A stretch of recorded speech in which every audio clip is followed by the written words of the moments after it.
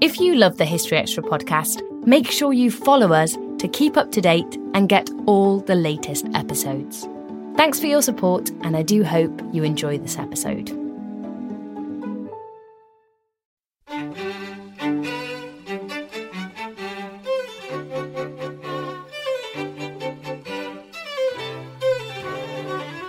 Who, as a parent, hasn't gnashed their teeth when their kids have been fighting and you just want to bang their heads together, but they're too old to do that? That's the situation Henry II faced for most of the 1170s and 1180s. So there's also a very human story of a despairing parent trying to get their kids to play nicely. That was Nick Barrett talking about his new book on the 12th century.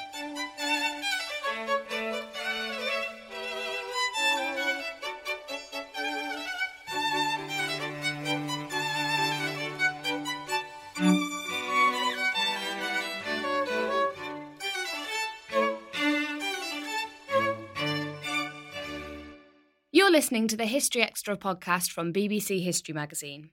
We're the UK's best-selling history magazine, available in print and several digital formats all over the world. Find out more at historyextra.com/subscribe or look out for us in your digital newsstand or app store. Hello and welcome to the History Extra podcast. I'm Rob Attar, the editor of BBC History Magazine. Today's guest is Nick Barrett, who's a historian and author, as well as being a TV personality, who is probably best known for his appearances on the BBC genealogical programme Who Do You Think You Are? His most recent book explores the battle for the Plantagenet crown between Henry II and his ambitious sons in the 12th century, and our production editor, Spencer Mizzen, caught up with him to find out more. I'm talking to genealogist and historian Nick Barrett to discuss his new book, The Restless Kings, which chronicles a civil war that erupted in the late 12th century between King Henry II of England and his sons, which included future monarchs Richard I and John. It's a conflict that Nick himself describes as a cross between Game of Thrones and The Sopranos. Nick, for those listeners not familiar with the story, could you give us an overview of what happened in this conflict? Yes, of course. In many ways, this is the prequel to Magna Carta, the culmination of this family feud, which in many ways also has echoes in the current political situation with Britain leaving the EU. So it's a family squabble. Henry II was one of those great European monarchs that no one really has known about, I guess. Through accident and birth and fortuitous marriage, he brought together the Crown of England, large parts of France, stretching from Normandy to the north right down to Aquitaine and Poitou to the south. And so in many ways, he was this giant on the European scene. But he had a large family. And this is where my love of medieval history and genealogy collides. And as with all great soap operas, father fought against sons, his wife conspired against him, and it all came to a head over issues such as land and the succession. Who would get what when Henry eventually died? And this was in 1173. He was also, in many ways, trying to impose his style of government on each of those territories. So he was a bit of a control freak, and that's where the title of the book comes from, The Restless Kings. He rampaged around his territories trying to keep control. Okay, so could we just go into Henry II's reign in a little bit more detail now? And how had he changed England, the Kingdom of England, in the 2 decades before the Civil War broke out? Well, the England that he inherited was, quite frankly, anarchic. It had been riven by civil war between Henry's mother, Matilda, who saw herself as the rightful heir, and her cousin, Stephen, who had grabbed the throne when Henry I had died.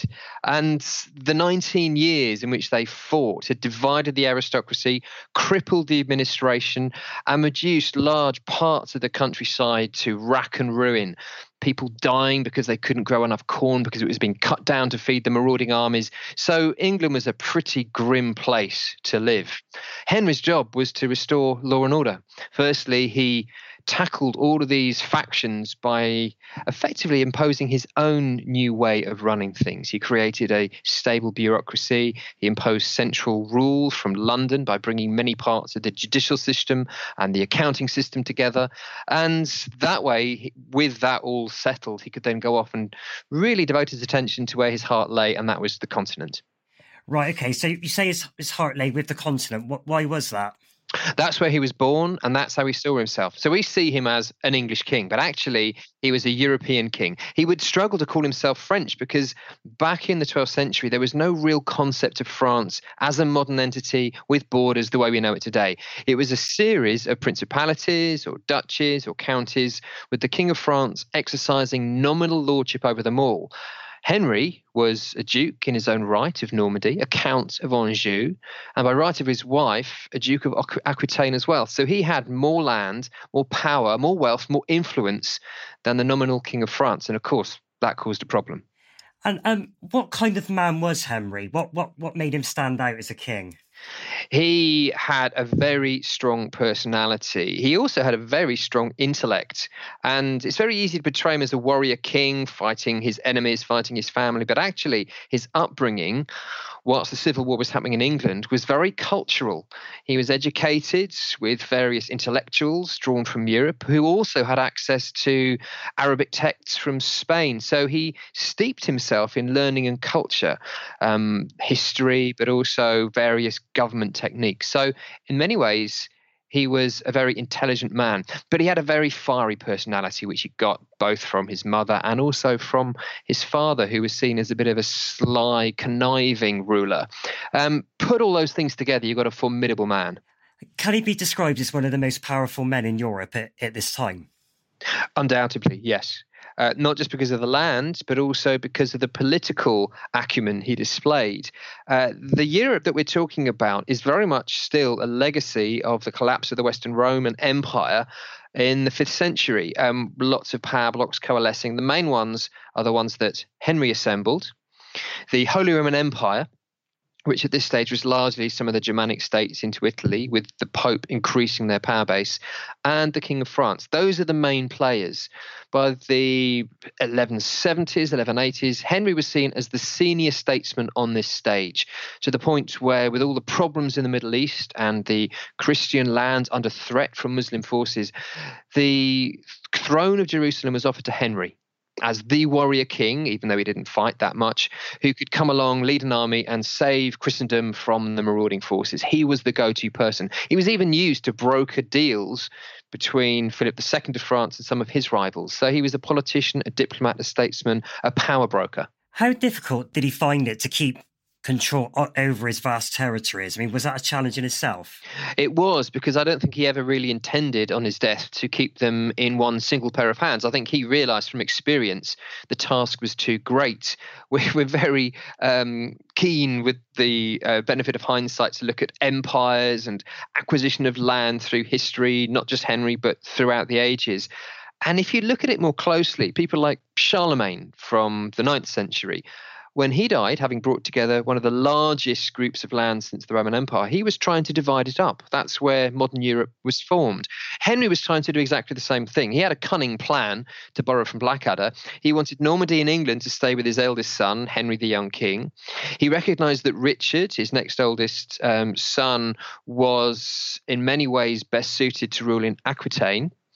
Geoffrey was ushered into Brittany by marrying the heiress. And it was poor old John Lackland, that Henry laughingly called him when he was born quite unexpectedly, was eventually fobbed off with Ireland, even though John went down on bended knee to try and get his father's permission to go off and fight for Jerusalem. So Henry didn't have this sense that his lands that he'd brought together would stay together after he died. And I think the exertions of constantly dealing with rebellion, with protest, with trying to standardize the method of governance, let alone the fact that you've got a rising power in the French king, not Louis VII so much, but his young son, Philip Augustus, again, one of the great figures of the medieval period, that just wore him down. He could not see any way of bringing them together.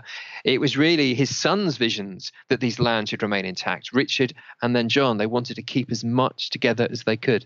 So what was the French view of the rise of England? Was there a lot of tension between the two nations? Well, I think that's one of the key things. It wasn't seen in those terms. It wasn't seen as England versus France. That happens much, much later. And what they saw wasn't so much the rise of England, but the rise of the House of Anjou. The French crown was essentially the greatest of all the counts. The Ile-de-France, which saw the count based in Paris, had then assumed the crown, which is where the Capetian line grew up. So they held this nominal lordship over all the other dukes and counts, but it wasn't a nation state the way we'd see it today. Particularly the further south you go to the rim of this territory, which recognized the king of the Franks, the French king, the power got weaker and weaker. What you had with Henry is, for the first time, several of these smaller power blocks coming together in the hands of one family or one man, and that was a problem. That really challenged the authority of first Louis VII and then Philip Augustus to exert his right as king, because they simply had too much power. They had autonomy. And that's why a lot of the tactics were to drive a wedge between Henry and his sons, divide and then conquer. Okay, so on the eve of the Civil War, Henry's one of the most powerful men in Europe. Where did it start going wrong for him? Why did he fall out in such spectacular fashion with the rest of his family? He clarified things. Now, there's a lesson.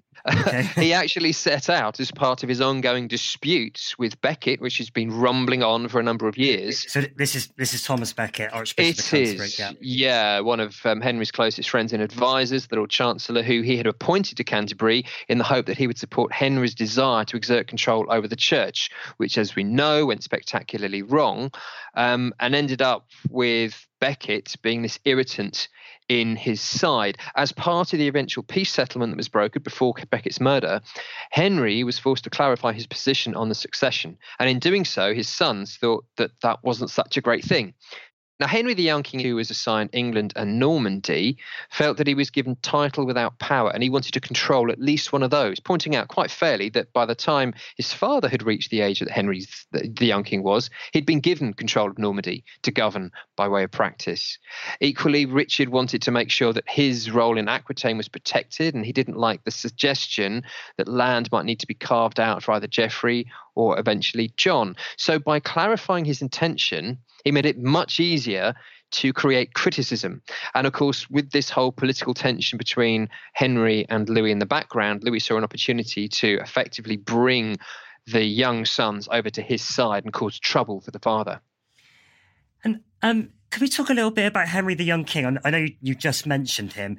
Why did Henry II take the decision to have him crowned while Henry II was still alive? And that was quite an unusual move, is that right? It was the only time in English history that the heir to the throne was crowned in the lifetime of the reigning monarch. I think there are two reasons for this. Firstly, you can actually look back to some of the Frankish and Carolingian traditions of crowning an heir to get the acceptance of the aristocrats. And let's not make no bones about it, the Civil War between Stephen and Matilda still was fresh in many people's minds, the horror of having a contested succession, the breakdown of law and order and the anarchy. So in one sense, that provides some sort of stability and a statement of intent. But let's make no bones about it. Henry II wanted to rub Becket's nose in this. He wanted to undermine the dignity of the Archbishop of Canterbury, and he claimed to have had papal dispensation to allow another prelate to come in and conduct the ceremony. So really, it was a huge, giant snub to Becket. And it worked. It worked. It really riled him and actually helped bring a reconciliation much closer. But did it backfire on Henry in the long run, in that it made Henry the Young King more ambitious and wanting that power maybe sooner than would have otherwise been the case? It potentially, yeah. Now, Henry the Young King is again one of those romantic figures.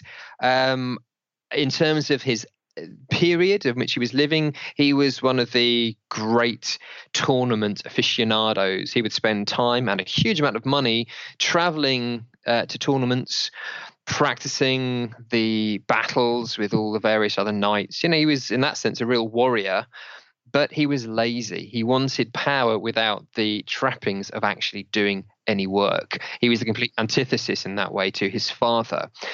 So I think it probably gave him an axe to grind. I think the main thing he was concerned about wasn't so much the daily grind of doing the work, but the money that went with it. He wanted to support his luxurious lifestyle. And every time Henry gave him the opportunity to get his hands dirty, for example, helping out, quell some of the southern rebellions that Richard had stirred up in his attempts to control local aristocrats, Henry rejected that opportunity. In fact, quite the opposite. He sided with the rebels in an attempt to leverage Richard out so he could then take over Aquitaine. So he's a really difficult character to sum up. Glamorous and the hero of his household knights. He's the figure, don't forget, that brought William Marshall another great figure of the age, onto the stage. So he's a famous knight who served a number of kings, didn't he?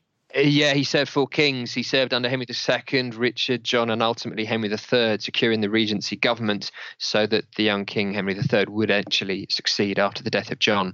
He's an incredible figure. And that was the sort of culture we're talking around. Wandering troubadours, singing songs all about the martial prowess of the knights. That was the area that Henry, the young king, was most interested in. What was the dynamic like between the brothers? I mean, was Henry the Young King the chief agitator in the rebellion against Henry II? He was, but I think you have to look long and hard at Geoffrey's role in this. Henry was a likeable character. He might not be that intelligent in the way he played his hand, but he was likeable enough. Geoffrey, well, if you look at the chronicles, they say he is really untrustworthy, an oily figure, smarmy and superficially nice, but behind your back he'd stick the knife in. And he seems to have instigated quite a lot of the later tension and certainly played a role in stirring up trouble, 1173-4. How does Eleanor of Aquitaine play into this, Henry II's wife? I mean, she joined side with the rebellion. Is that right? It is, yeah. She is the catalyst for the Southern revolt. She sees an opportunity to assert her authority. She, again, is one of those incredible figures.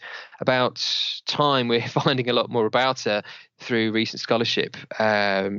We know that she probably felt marginalised when Henry decided to intervene directly in Aquitanian politics. And again, this is where some of the division of lands comes in. He's making decisions on his wife's behalf. And let's not forget, she is the person who brings Aquitaine into this family business. It's by her right as the heiress of the Counts of Aquitaine. She had first of all married Louis and brought Aquitaine to him. And then, of course, when they divorced, it comes to Henry. So she still feels that she is the rightful ruler in the south. And Henry's high-handedness with both his sons, but also with her, gave her a real cause to rebel against him. Okay, so if we actually now turn to the conflict itself, where and how did it begin? Well, the main spark was this decision to divide lands up, and Louis VII, having seen Henry crown his son, tried to court the young king across to his side. For a start, the young king marries Louis's daughter, so there's now a family bond between them. And as a result, he spends a lot more time at the French court. And Henry II is obviously becoming more alarmed, and he summons the young king to him, saying, "I'll give you some more money." The young king refuses, and he basically flees and declares for Louis VII. When Henry II's emissaries go to Paris to bring him back, Louis says, "What do you mean? Why are you sending emissaries from the King of England? The King of England is here in my court. Look, here he is. He's my son-in-law."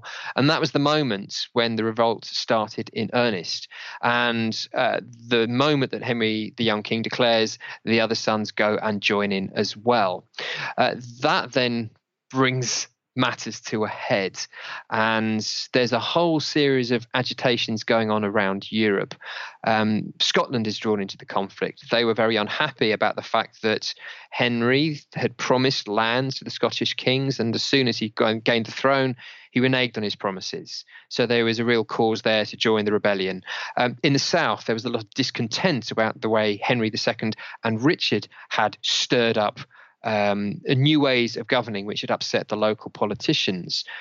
Eleanor, again, is trying to join the rebels and is captured and imprisoned by Henry II.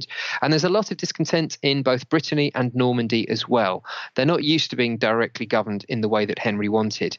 So there's lots of little pockets where you will find resistance starting to coalesce around a grand cause. And what we see are 3 or 4 of those flashpoints all coming together at one time. Once Henry the Young King goes to Paris, there is now a united front. And so Henry II is forced to choose which battleground he picks first. He decides to go to England very quickly and put his castles on defence, bringing enough money with him to come back into Normandy to fight a campaign. But already the revolt has broken out on the borders. The main flashpoint is the Norman Vexin, which is a stretch of territory disputed by both the French king and the Duke of Normandy. And that's where revolt first starts. As far as Henry's concerned, he's really worried that people who have to constantly face this attritional border warfare are going to desert him. And that's pretty much what happens. They take the path of least resistance and usher in the young king and Louis. But most of the defences hold firm. So Henry is able to push back, and he also has a lot of luck. One of the French king's allies, the Count of Boulogne, his brother dies early on in the conflict. He's heartbroken, leaves. So that's one front that is immediately resolved. Many of the leading English rebels are captured by forces loyal to Henry. And indeed, during the conflict, the biggest stroke of luck of all is when the Scottish king is captured as he's besieging Alnwick Castle with his household troops by forces loyal to Henry II. And so he's brought in chains down into England and ultimately dragged before Henry to make a very humble submission. So Henry has a lot of luck, but let's again not underestimate the challenge he faces. This is the medieval times. There are no emails that you can send. There's no instant messaging. There's no phone calls. There's no telegram. There's no telegraph. There is horsepower. And he had to manage his resources and rely on people to do his bidding whilst he coordinated all these theatres of war and also popped up where he was most needed. That's one of the great things about him. He spent his life on horseback, and he would appear, even if not to fight, to galvanise, support, to reassure, and to give faith back to the people that were fighting in his name. I mean, was there a point where it looked like he could lose this war? I mean, was that a realistic possibility? Oh, yeah. There was every chance that the Confederation ranged against him would tie him up in one area so comprehensively that other parts would then fall. But, and I think it's a really important but, the thing that would most likely have ended the war was the death of Henry. And every time he goes chasing after the French forces to confront them in battle, the French forces flee. This isn't necessarily a war that Louis wanted to spark, and he was being a bit opportunistic. He was using the young king almost as a puppet so that he could get his point across and strengthen his hand without necessarily committing to an all-out war against one of his vassals. So, yes, you could say that Henry II could have lost it, but I think what losing the war means is worth investigating. It would have meant that he would have been subjugated to the French crown far more clearly. He would have had to make a land settlement and give power away to Henry the young king, perhaps. It would have really weakened his position to govern and also handed a lot of power back to the local aristocracy. So for me, that's what losing the war would have looked like. Not necessarily him killed in battle or being deposed in favour of one of his sons, but actually really weakening the style of government that he'd put in place. Now, what would the attitude of your average English man and woman have been to this conflict, given that the country's just come out of the anarchy, the ruinous civil war that took place just a few years before? I mean, what would they have thought of the conflict? Most of them wouldn't have known it was going on. Right, okay. Because literacy levels simply weren't that high, and only those who were receiving news from afar, and those would be the monastic houses, would have thought to write down what was going on and possibly disseminate it. However, where the action was taking place, there's a really interesting reaction. When some of the English aristocrats who'd rebelled against Henry II landed in Norfolk, for example, and in Kent, various pockets of resistance, mainly stimulated by the Bigod family, who were constant irritants to the royal family for centuries.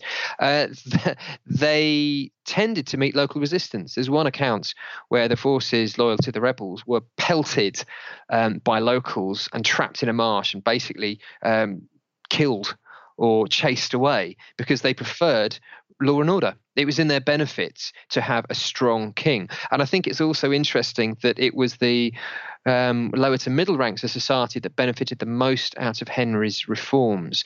You had a much more equitable shrivel system. The sheriffs were a little bit more accountable, but also so were their officials. That happened in 1166 at Henry's request. And there was also more opportunity for people of the squirearchy, those holding a little bit of land, knightly status possibly, to get into the bureaucracy now and therefore earn money in a different way. They wanted to see a nice, stable government in England, and they probably didn't give any interest at all to what was happening in the continent. It was the aristocrats who were particularly concerned, particularly those with lands on both sides or who had a long-standing grievance against the crown. Okay, so you say that Henry eventually got the upper hand. There was the capture of the King of Scotland. How did the war come to an end? It was a brokered treaty and reconciliation between Henry and his sons in 1174. Once they realised that the military campaign had been defeated and too many of their key allies had been brought to heel, they sued for peace. And there was a bit of an amnesty, more of an amnesia than an amnesty, because they tended to forget all of the warfare that had happened and agreed to go back to the day before the sons had thrown off their allegiance to Henry. So effectively, you had a return to the status quo for most of the principal players. Some of the local officials who declared for the rebels were removed from post. Many of the aristocrats were held in prison until they paid a large ransom, and then they were released. The biggest loser was the King of Scotland, who was forced to make a humiliating peace treaty, agreeing that the succession in Scotland would recognise Henry or his heirs as the overlord of Scotland. That's a really important piece to note, because it positioned Scotland as a vassal state of England in the way that Brittany was being positioned as a vassal state of Normandy. This was very much Henry's view of how his lands were managed, a key state with vassal states around them. And that treaty, which was eventually overthrown by Richard, who came in and sold the rights back to Scotland, was resurrected by John. And it right at the heart of the Wars of Edward I. So if we try to understand this complex relationship between England and Scotland, that is the moment where it is set out in legal terms that England is superior to Scotland, something that the Scottish kings then spent many, many years, if not centuries, fighting to clarify that that was not the case. So that was the biggest moment in this period. What Henry then did was to undertake punitive raids into the aristocratic lands using the judicial system he had created. He let loose a general eyre, which is where justices would go into each territory and hear cases, and often they were raised by locals who were protesting against the rebels. So money flowed to the coffers, and also the process of law was used to get vengeance. So it was a double-edged sword. People were being put in prison or paying large amounts of money. The crown was benefiting, and it was all done under the auspices of the rule of law. And the king did a very similar thing with the Forest Heir, where he really could crack home his advantage. So it was a slow revenge on many of the people who had taken part, rather than any sort of beheading or execution process. He kept everyone tied to him quite closely. People feared the king's local power, in England in particular, more than they ever did before. But what about his relationship with his sons? I mean, surely that couldn't just return to how it was before the Civil War. Well, I think this was the beginning of the end for the relationship. Having said that, the next 10 years or so were relatively peaceful. After this conflict, Henry returned to chipping away at French powers along the borders. He supported Richard in his further attempts to settle the Aquitanian lands, and Henry often involved himself with those campaigns, but gave Richard far more autonomy. Henry, the young king, was left to go back, and he was given more money to continue his knightly campaigns. And Geoffrey was eventually given Brittany through right of his wife to govern pretty much as he wished. John, who by this stage was growing, was encouraged to take up the lordship of Ireland and eventually would launch his own campaign, which was a bit of a failure. Matters only really came to a head and ended up with the last few years of his reign as further conflict, because once more Henry was being challenged to try and settle this question of who would inherit what. And particularly Henry the young king's desire to hold Aquitaine if he couldn't have England and Normandy. He felt as the oldest son, he should have the power that he could see Richard having instead. How did Henry the young king's early death affect the situation? It affected the situation by making Henry II completely rethink how he would divide those lands, because now Richard was the principal beneficiary, and Henry wanted to take him out of the south and give him Normandy and England, effectively set him up as the young king had been, and then reposition the other lands with Geoffrey and potentially John taking over large chunks of territory. Richard refused. He did not want to do that at all. And in fact, quite a lot of the conflict that led to the young king's death was over who would get what. So Henry never really resolved the succession issue. And every time one of his sons died, because Geoffrey was the next to go, again, whilst he was plotting against Henry II, it became more and more likely that one individual would gather the lot together. And what about Eleanor of Aquitaine? I mean, Henry wasn't so forgiving of her, was he? Is that right? No, not at all. There's this story that one of the reasons they initially separated was because she found out that Henry had started a liaison with Fair Rosamond Bower. This is the romantic legend around one of his mistresses. That seems to have happened after the war had been concluded. So Henry openly lives with Rosamond, and Eleanor is effectively kept in confinement for most of the 1170s and early 1180s. She's locked up in England with a small allowance, and that's it. She's given no further role in Henry's government system, whereas before she had been seen as a sort of a regent in the south alongside Richard. However, when these family disputes were getting particularly nasty, she was often encouraged to come to the Christmas court or a family gathering to help mediate between Henry and his sons. So she was still seen as a key part in the solution, even if she wasn't playing an active role in the government. Could you give us any examples of the flashpoints between Henry and his sons following the war?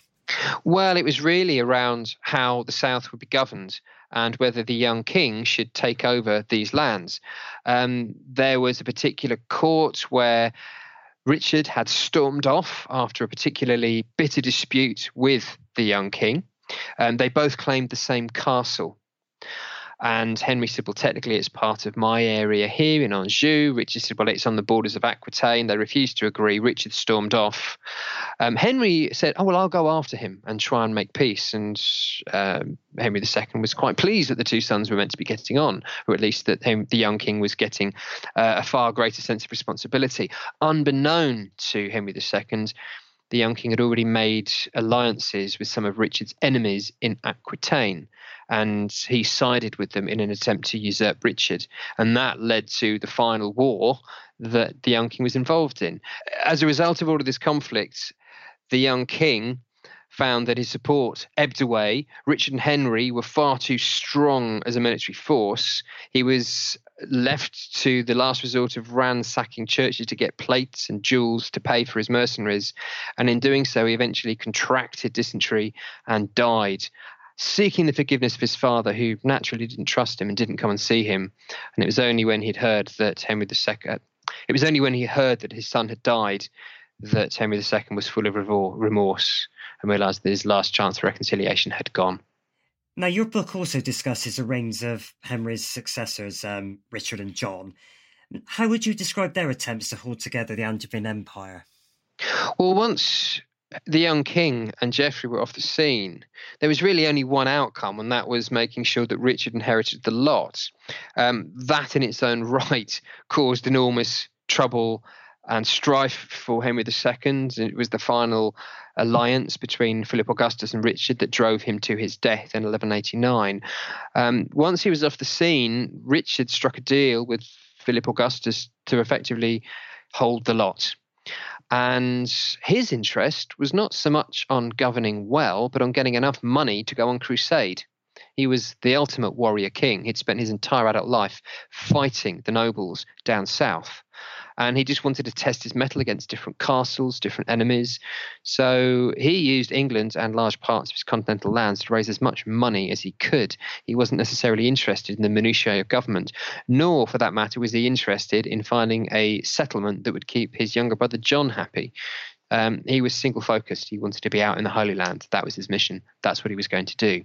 So you already start to see the seeds of future problems being sown by Richard himself in his potential neglect of the complicated, intricate, but important machinery of government that had been set up by Henry, particularly in England, partly in Normandy, and also in other parts of the territories. And how did John capitalise on that lack of interest from his older brother? John is one of those fascinating characters, because I think if you were to do a psychological profile on him, you can see why he ended up as untrusting and untrustworthy and psychotic as he probably was. Let's make no bones, he was a nasty piece of work. But whose fault was that? He was never given any territory to govern. No sense of, well, here you go, this is how you get involved. He was just left to his own devices. And in many ways, that bears the hallmark of his older brothers, Geoffrey and the young king. So with the rift between Richard and Philip Augustus becoming more and more apparent as they went on crusade together, John saw his opportunity. And as Philip Augustus leaves the crusade earlier, spreading stories about Richard's double dealings and role in the assassination of the rightful king of Jerusalem, John saw his opportunity and offered to cede large swathes of land and power to Philip Augustus if John would then be seen as the rightful heir to all of this land. So he was, playing a double game there. What kind of warrior was John? I mean, he's got a reputation as somebody who ran away at the first sign of trouble. I mean, is that merited? In parts. He could be capable of outstanding bravery and daring military feats that even his more esteemed older brother Richard would have been proud of. When it's all going wrong at the start of his reign, he swoops and captures many of his enemies, in particular his young nephew Arthur. At Mirabeau, the forces of Arthur and his supporters were besieging John's mother. He was trying to deal with revolt elsewhere. There was a real threat that his lands would split and separate. And in one military swoop, popping up, in the words of one historian, like a deep pantomime demon out of a trapdoor, he captured everybody in one place. It was a stunning victory. If you also look at some of his early attempts to wrest control from Philip Augustus when Normandy was under attack, he came up with this incredible scheme to launch a simultaneous land and amphibious attack on the forces besieging Chateau Gaillard, which was the key fortification that held Normandy together. It nearly came off. If it had done, Philip Augustus would have had to back off. John's reputation would have been enhanced, and he would have probably driven off quite a lot of the French forces. So he could, on his day, when he screwed up his courage, be as brilliant as his brother. However, John was also unlucky. And the timing of those two assaults, the land one happened first instead of at the same time as the amphibious one, because they were held up by the tide, which was stronger than they thought, which meant both got picked off. He lost confidence and he slunk back to England, and Chateau Gaillard was lost the following year. So he's a nearly man. Was his relationship with Richard as poor as it's often characterised as being? Yeah, I think it's fair to say that.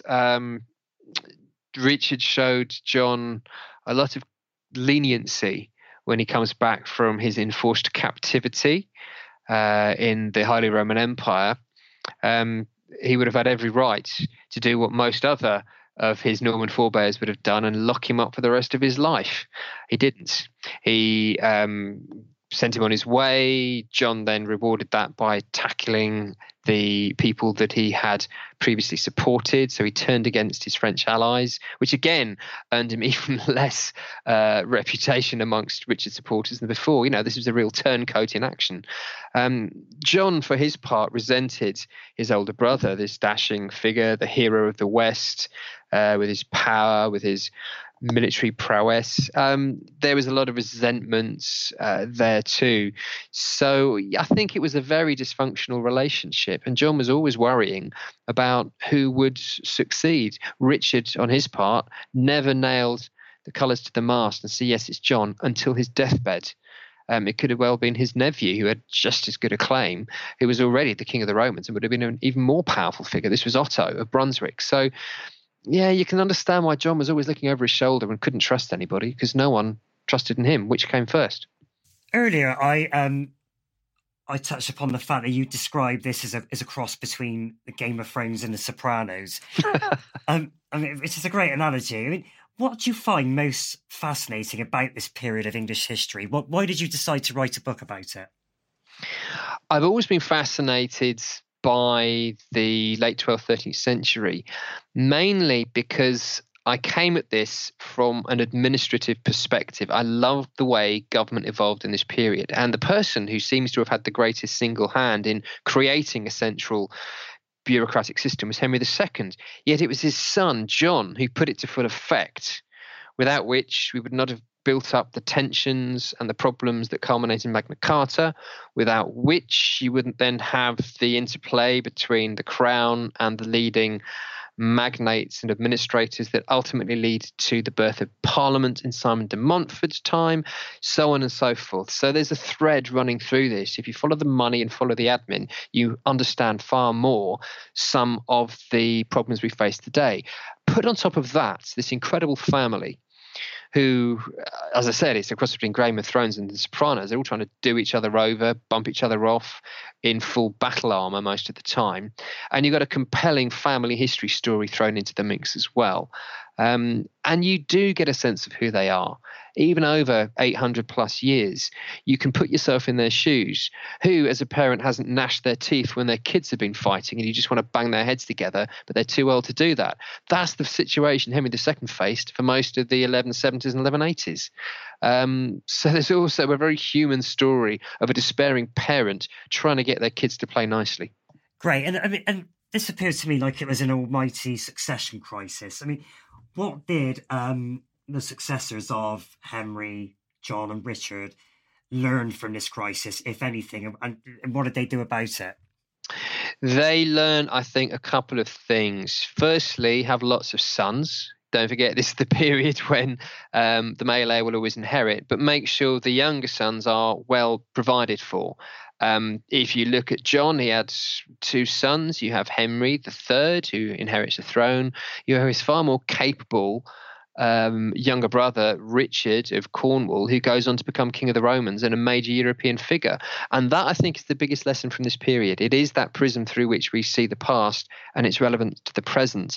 From that point onwards, from Henry III's time, it was about England first and England foremost. It wasn't about the king being the monarch and ruler of a large part of Europe, of which England could get on with its own thing peacefully. There was a resident king in the country for the first time since the Anglo-Saxons. So England truly became the centre of the realm. It was, yeah. And more importantly, through Magna Carta, there was a mechanism through which dissatisfaction with that king could then be raised. And when they weren't listened to, you then have another mechanism, which is where Parliament emerges after Simon de Montfort's regime in 1264, when Henry III is then taken down by a powerful coalition of magnates. So you've got a fundamental shift in the relationship between crown and the governed, which takes place during this period, almost as a direct result of the mechanism that Henry II puts in place, so he doesn't have to be there. So it is one of those great ironies that he built the foundations for a weakening of royal power. So yeah, it's an interesting one to think about when you look at the position of the royal family today, when you look at England's position with the continent, when you look at the relationship between the West and the Middle East. All of this is encapsulated in the period we're talking about. This is the moment when it fundamentally shifts. That was Nick Barrett. The Restless Kings, Henry II, his sons, and the Wars for the Plantagenet Crown is out now in the UK, published by Faber. And in the US, it's due to be released in a couple of weeks' time by the same publisher. And we've now come to the end of today's episode, and indeed of our History Extra podcasts for 2018. We hope you've enjoyed what you've heard this year, and we will of course be back in 2019, starting on Thursday, with a whole lot more from the world of history. Thanks for listening to this History Extra podcast, which was produced by Jack Fletcher. Do let us know what you think about this episode by emailing podcast@historyextra.com, and we might read out your messages in future editions. Alternatively, why not keep in touch via Twitter or Facebook, where you'll find us at History Extra. For more great history content, don't forget to visit our website, historyextra.com, which is full of history articles, quizzes, image galleries and more. Plus, it's where you can download hundreds of previous episodes of this podcast.